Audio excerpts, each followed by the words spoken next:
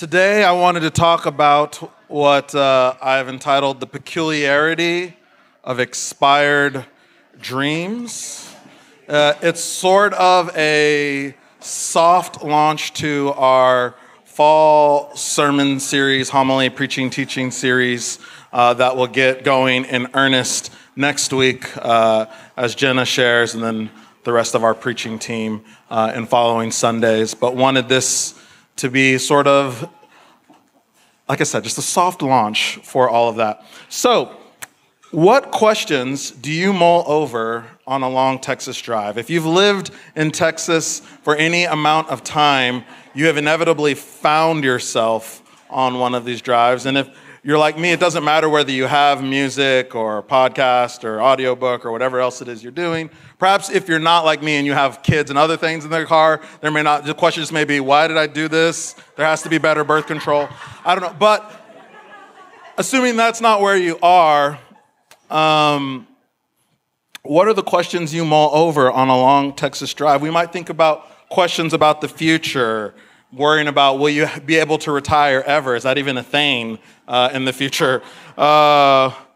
If you're like me, you might find yourself wondering about the future of the church, both like Vox in particular, but also in the larger realm, the sense of like, will there be any sort of connected, anchored understanding of the Jesus movement going forward? And if so, what will that look like? Perhaps, especially if it's Texas and it's the summer, you're particularly aware of climate change and wondering about what world we are passing on to future generations, and even how excited you are or not to live in the world we currently have as a result of it. Could also be thinking about questions of the past, whether that's broken relationships, dead-end jobs, or lost loved ones, and sitting with that thinking, man, I spent a lot of time with that, and I wonder how that could have ended differently, if there was a way that didn't have to end, or I really miss that person or that season. Perhaps if you're feeling particularly existential, you might think about your questions about your true self, whether those are unexplored passions, talents you have since shelved, or perhaps never even really started to work out, or just gnawing longings that you have within you that you have tried to keep at bay for a long time. What is the stuff of your expiring dreams? I got this language of expiring dreams from an article I was reading about the film The Last Picture Show. Great film, highly recommend. Not safe for work, but most films are not, right? And Michael J. Mooney, who was talking about this, if you don't know about it, it takes place kind of in sort of a panhandle-ish Texas town that is, in theory, mythical, but is likely, we actually probably know what town it is, but that's neither here nor there. And Michael J. Mooney, in talking about the characters in this film, specifically talking about the adults, because it mostly centers around these teenagers in high school, but he says of the adults, carefully rendered adults trying to cope with their own expired dreams and broken lives. And as you see this film and you look at the downtown, even in the 1950s, that seems already not like you would imagine, like some Back to the Future, like, oh yeah, isn't this, everything's going, and it's like, no, this town already feels like time is passing it by in the 1950s. And that it's no longer the place, and everyone there feels restless. And you see that reflected in the teenagers, but also in the adults that are around them. This sense that perhaps has life somehow passed them by, that what they had perhaps hoped for themselves and for their world doesn't seem to actually have played out for them. And there is this at the center of town, this movie theater, The Last Picture Show, is about, and in some ways centered around an actual theater, a movie theater. And I think there's even some thought around what is the place of creativity and art in this community, and as this community ages, this community in the film, how do they make space for that, or perhaps cease to make space for that as they find their own dreams expiring, as their own imagination perhaps begins to wither on the vine. And so I want to first explore what it looks like when we sit, or when we are sitting with expired dreams. Because whether we want to acknowledge it or not, right, probably most of us in this room are not going to win the Olympic medals that we thought we might win at some day, or whatever other, we're probably, for most of us, I don't know all of you, that date has probably come and gone for us. Not going to happen. It was a hard day for me when I acknowledged that I was never going to be an NBA basketball player, which I should have acknowledged from middle school when I was on the bench the entire time. But it was really just a few months ago that I've been able to finally say, okay, it's done. We're letting that one go. But what are the expired dreams that you carry with you? Can you name them? Can you mourn them? Can you reflect with them? In our passage, we see verse 1, Exodus chapter 3, Moses was keeping the flock of his father-in-law, Jethro, the priest of Midian. He led his flock beyond the wilderness and came to Mount Horeb, the mountain of God. Moses is gainfully employed in ranch work. As far as we know or can tell, he's not necessarily been educated or particularly practiced in the work of religious leadership or some kind of spiritualism. That's his father-in-law, Jethro. He's the priest. He's the one who has the credentials for religious or spirituality. And it's Moses who we find in this place, no longer in the Prince of Egypt sort of phase of his life. That has seemed to be a dream that has now expired fully for him. He's way outside of power and prestige and connection and promising expectation. He's off in the middle of nowhere, and kind of probably be a town very much like we find in the last picture show, where it just seems like time has forgotten this place, has forgotten these people. And even if we were to think that perhaps something of spiritual substance were going to happen in this middle of nowhere space, we would probably anticipate that it would not be Moses through whom it comes, but rather his father-in-law, Jethro, the priest. How have you been shaped by expired dreams? I wonder what it was like for Moses after he has been on the lam, essentially has murdered someone that he saw that was part of the Egyptian complex, enslaving the Hebrew people, and then realized like, oh crud, no one's followed me. I don't know what was on Moses' mind. We're not really told. He's just like, I killed a person. Ooh, that didn't work out well. I'm on the run.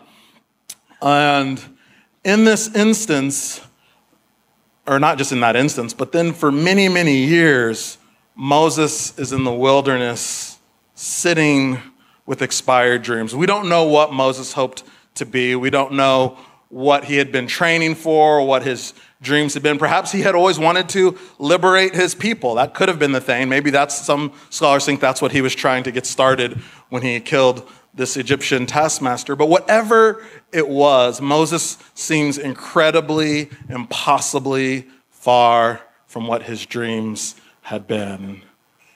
And for not just months, not just years, but for decades upon decades, he's just sitting with his expired dreams. I imagine mourning them, grieving them, releasing them, acknowledging that, that's not going to be the life for me, but what is the life that I can have here? What does it look for me? Not to pretend the past didn't happen, but to process it well so that I can be present to the present. Though I believe I've shared these lyrics with you before, in the musical Wicked, Defying Gravity, the song Defying Gravity, there's this point that I still resonate with when I think about my own sense of expired dreams. If there was this version of my life that was going to flourish in moderate Texas Baptist life, with the pretty significant condition that I stay closeted and closed off to a significant part of my true self. There was, for a significant time in my 30s, this question, this wrestling of, wow, I've put a lot of time and energy into creating a career path and a trajectory that would launch me in this way. And if I were to step out on what I know is true about myself, if I were to really live into this, then that is closing a lot of doors that I have spent a lot of energy in trying to keep open. And in the song Defying Gravity, we hear this. There's sort of this conversation between Glinda and Elphaba around which way are we going to go here? Are you going to, she says to Elphaba, who is looking like perhaps turning her back on Oz and on the wizard. Glinda's still trying to hold out to her and say, you can still be with the wizard, what you've worked and waited for. You can have all you ever wanted. And then Elphaba just cuts her off. She's like, I know, but I don't want it. No, I can't want it anymore. She goes on to say that something has changed within her, something is not the same, and that she's through with playing by the rules of someone else's game. She is in this moment acknowledging what it looks like to finally release those expired dreams in order of chasing perhaps one of the only dreams that ever truly matters, that is living into the fullness of who we have been created and called to be by the divine. And so she lets go of that. She has been shaped for a while by these expired dreams to the place where now she too can release them. The next thing I want to explore is what it looks like to see with hopeful awareness. Moses has sat with his expired dreams. He has been shaped by them. And now comes this moment that perhaps none of us would have anticipated, except for we've all seen The Prince of Egypt animated, or perhaps you saw a Christian Bale as Moses. I kind of really like that. I think it's underrated. Or Charlton Heston, or whichever was your preferred iteration. But verse 2, there the angel of the Lord appeared to Moses in a flame of fire out of a bush. Moses looked, and the bush was blazing, yet it was not consumed. Then Moses said, I must turn aside and look at this great sight and see why the bush is not burned up. I love the way Rabbi Mark Gelman puts this in his book, Does God Have a Big Toe? A book that is a little bit about sort of a little bit midrash interpretation of text that we are familiar with. He says it like this: Moses, who had run away from the palace and become a shepherd, saw the bush and sat down on the ground and watched. Moses watched and saw that the bush's leaves were burned off and the bush's branches were black, just like any ordinary bush. The only thing different about this burning bush was that it did not burn up. It just continued to burn and burn. And the branches never fell down in a heap, and the fire never went out. And Moses was the only one who waited long enough to notice. Moses tried to get the other shepherds to come over and watch the bush with him, but they all had better things to do. Moses also had better things to do, but he did not know it at the time. It's this beautiful midrash interpretation of what is happening in these verses that, bushes are as common as like one of your friends or all of us being deconstructing and or decolonizing our faith in the Christian world, right? Like it's just like everywhere you go, you're running into it. And so it was in Moses' world. This is what happens. You see this everywhere, and yet what was remarkable was not to see a bush on fire. This happens all the time. But to notice it long enough, to pay attention to it long enough that you could see that, yes, it's burning like every other bush. It's just not burning up and out. It just continues. It continues. And Moses was present enough to the presence that he was able to become curious about something that probably most of us, I know myself, I'm too busy. I'm a pastor. Don't you know how busy that makes people? I've got things to do, places to go and see and work and to live out. I don't have time for bushes. And yet, it was Moses' ability to pay attention, to be connected to the presence that perhaps was the seminal difference. As our scripture says in verse 3, then Moses said, I must turn aside and look at this great sight and see why the bush is not burned up. I wonder how we might cultivate awareness to see the unexpected in the ordinary.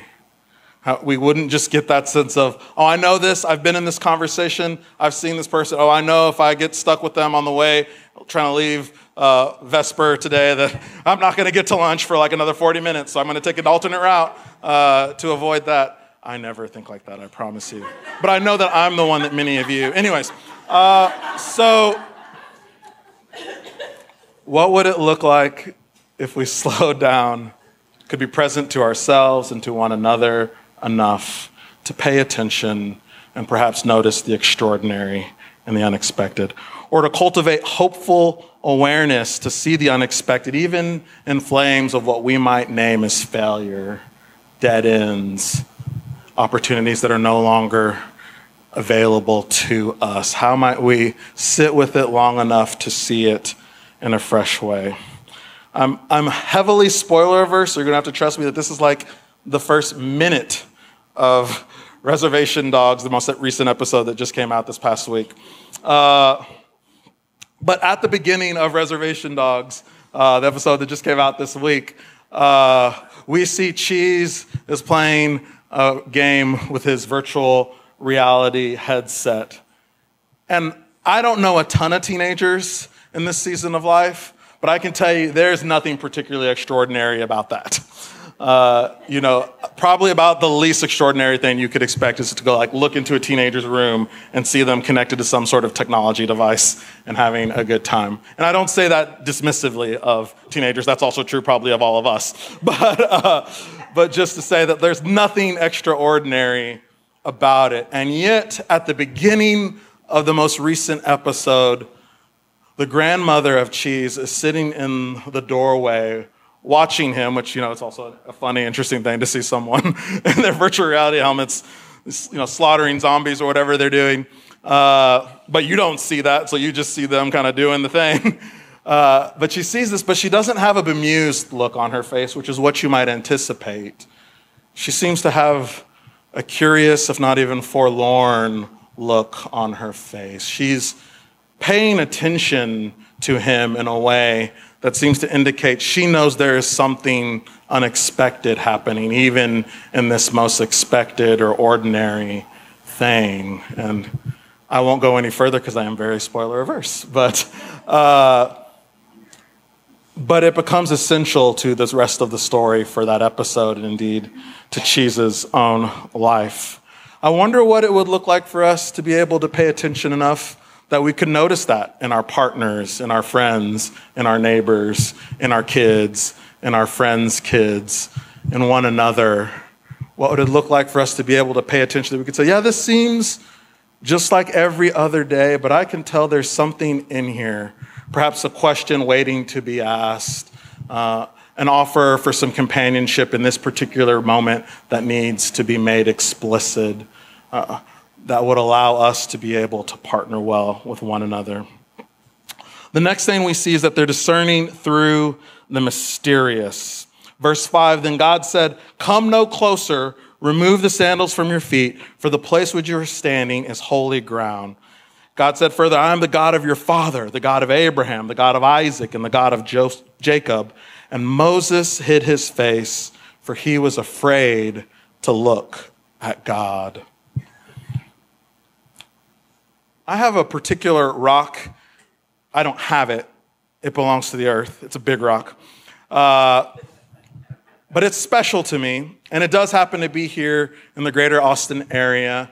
It's outside of McKinney Falls State Park, not there proper, which is very near where I grew up, and so it's sort of what I consider to be my extended backyard from when I grew up. And it was a rock that I would love to wander to and sit on. It's right on Onion Creek, and sit there and reflect, read, pray, sing, whatever it might be, for hours on end. It is a special and sacred place for me.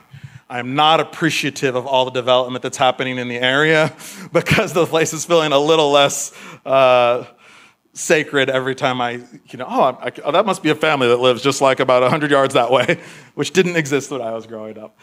But I think about this because though it is true that God is everywhere, and we don't have to be any place in particular to be able to connect with God, I think what we also know is true about our human condition is that though God is everywhere, we are not. We in this moment are finite and concrete, and it helps to have places that anchor us, that reconnect us, that can be reminders for us to be open to God's presence in mystical ways and in the person across the street from us or living in the same house with us.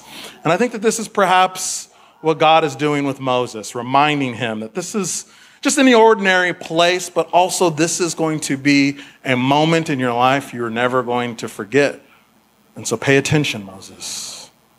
Pay attention to the holiness, not just of this ground, but what Moses will ultimately come to understand lived out is not even just his own holiness of the divine in him, but Moses ultimately sharing with all of the people that we are all meant to be God's chosen, the ones that God delights in. We are the very place where God is at work in each and every one of us. It is this particularity of experiencing the divine that allows Moses to begin to imagine and see the divine goodness in unexpected places and all over the place.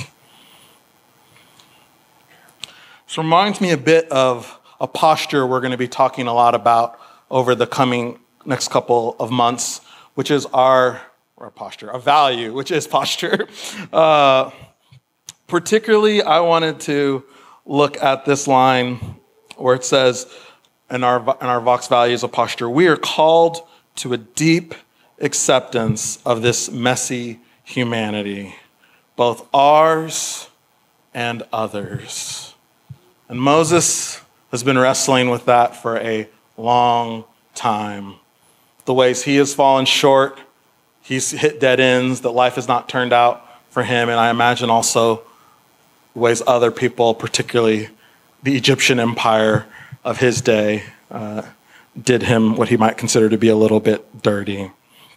What does it look like for us to take that humble posture towards one another, to know that, yeah, we are all going to make mistakes and our life is going to be messy, and that's not an excuse for us to just be as messy as possible, but it's also an invitation for us to partner and support one another well when life gets both messy and majestic, to know what it looks like for us to journey with each other in those seasons. Verse 11, but Moses said to God, who am I that I should go to Pharaoh and bring the Israelites out of Egypt? Moses seems to be interacting with his crappy narrator. God has already said, you're going to be the one that I'm going to use to do this. And Moses is like, yeah, but who am I? And it's like, God, this is a partnership thing, Moses. This is bigger than you, though it includes you. And Moses, like many of us, is finding all of the reasons why this can't be me and this can't be part of what I am going to be doing and connected to. But I don't entirely blame Moses. He has been in empire, and empire misshapes us in this ways. What is the mindset of empire towards its citizens? That we are untrustworthy, that we are dangerous and lazy, that we must be controlled or managed, that we aren't to be the ones who envision or plan the future. It's empire that carries it out, not us. That we're interchangeable and used as resources for the empire. What is empire's posture towards citizens? That our talent and dreams and creativity are not to be discerned or developed if they aren't in service of the empire. And so we could see why Moses might also have been misshaped in a way that he says, this really isn't mine to do. That's That's Pharaoh's now. I'm no longer on that trajectory. And there are many ways that the empires that we exist in have misshaped us in this way too. Our passage continues, verse 12. God is saying, I will be with you, and this shall be the sign for you, that it is I who sent you. When you have brought the people up out of Egypt, you shall see Egypt, you shall serve God on this mountain, which is something I've read a ton of chapters on over the last couple weeks, and nobody seems to have any clue what this has meant to me.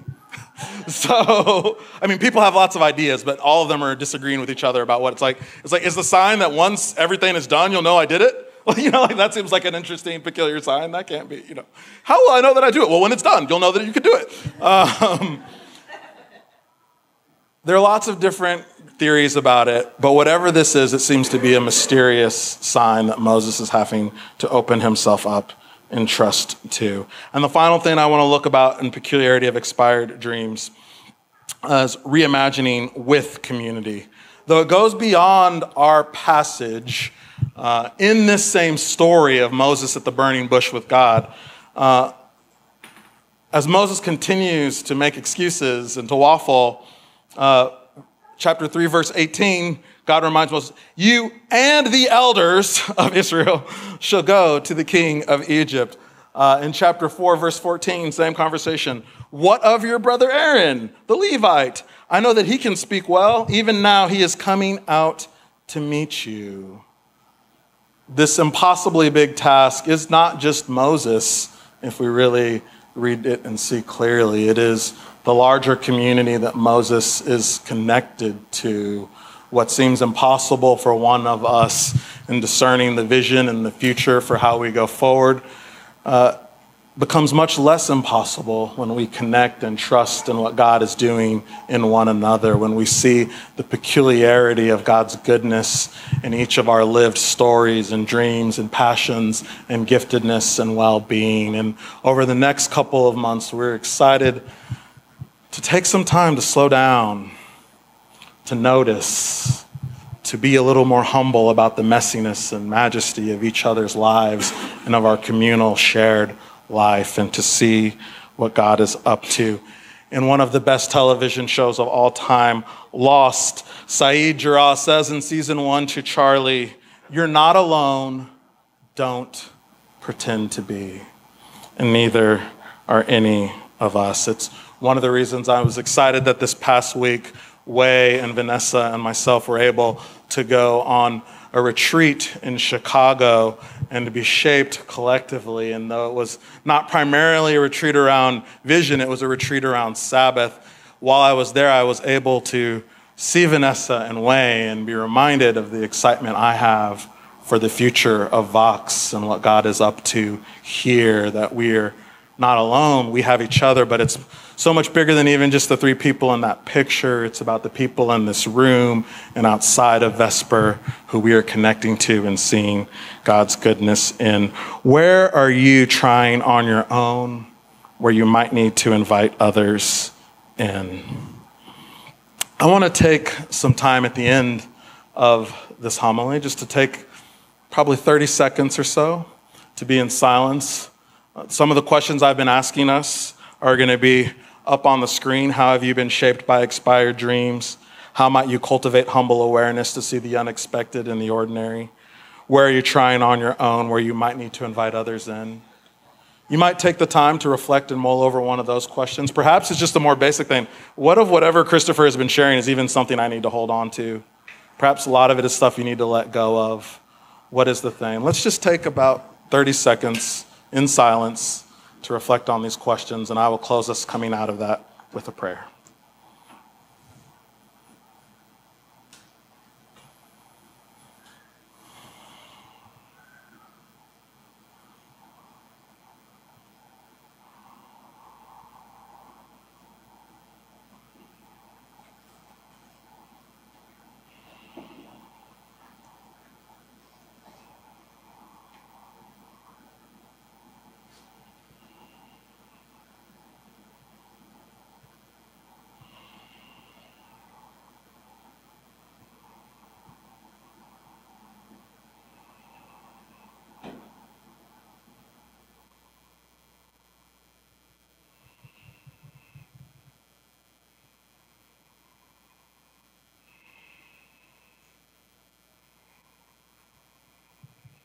The story of God is not one of solo actors who save the day.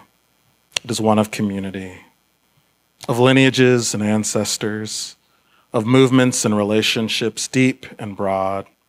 Ours is a faith that depends on all of us stepping into the power God has given us. Perplexing one, we do not always understand you or what you ask of us, but in your presence there is something that entices us, that comforts us, that challenges us towards the world we desire. That you inevitably call us toward the risky and unfamiliar. May we not let our fears deter us. May curiosity and openness be our practices of faith. Amen.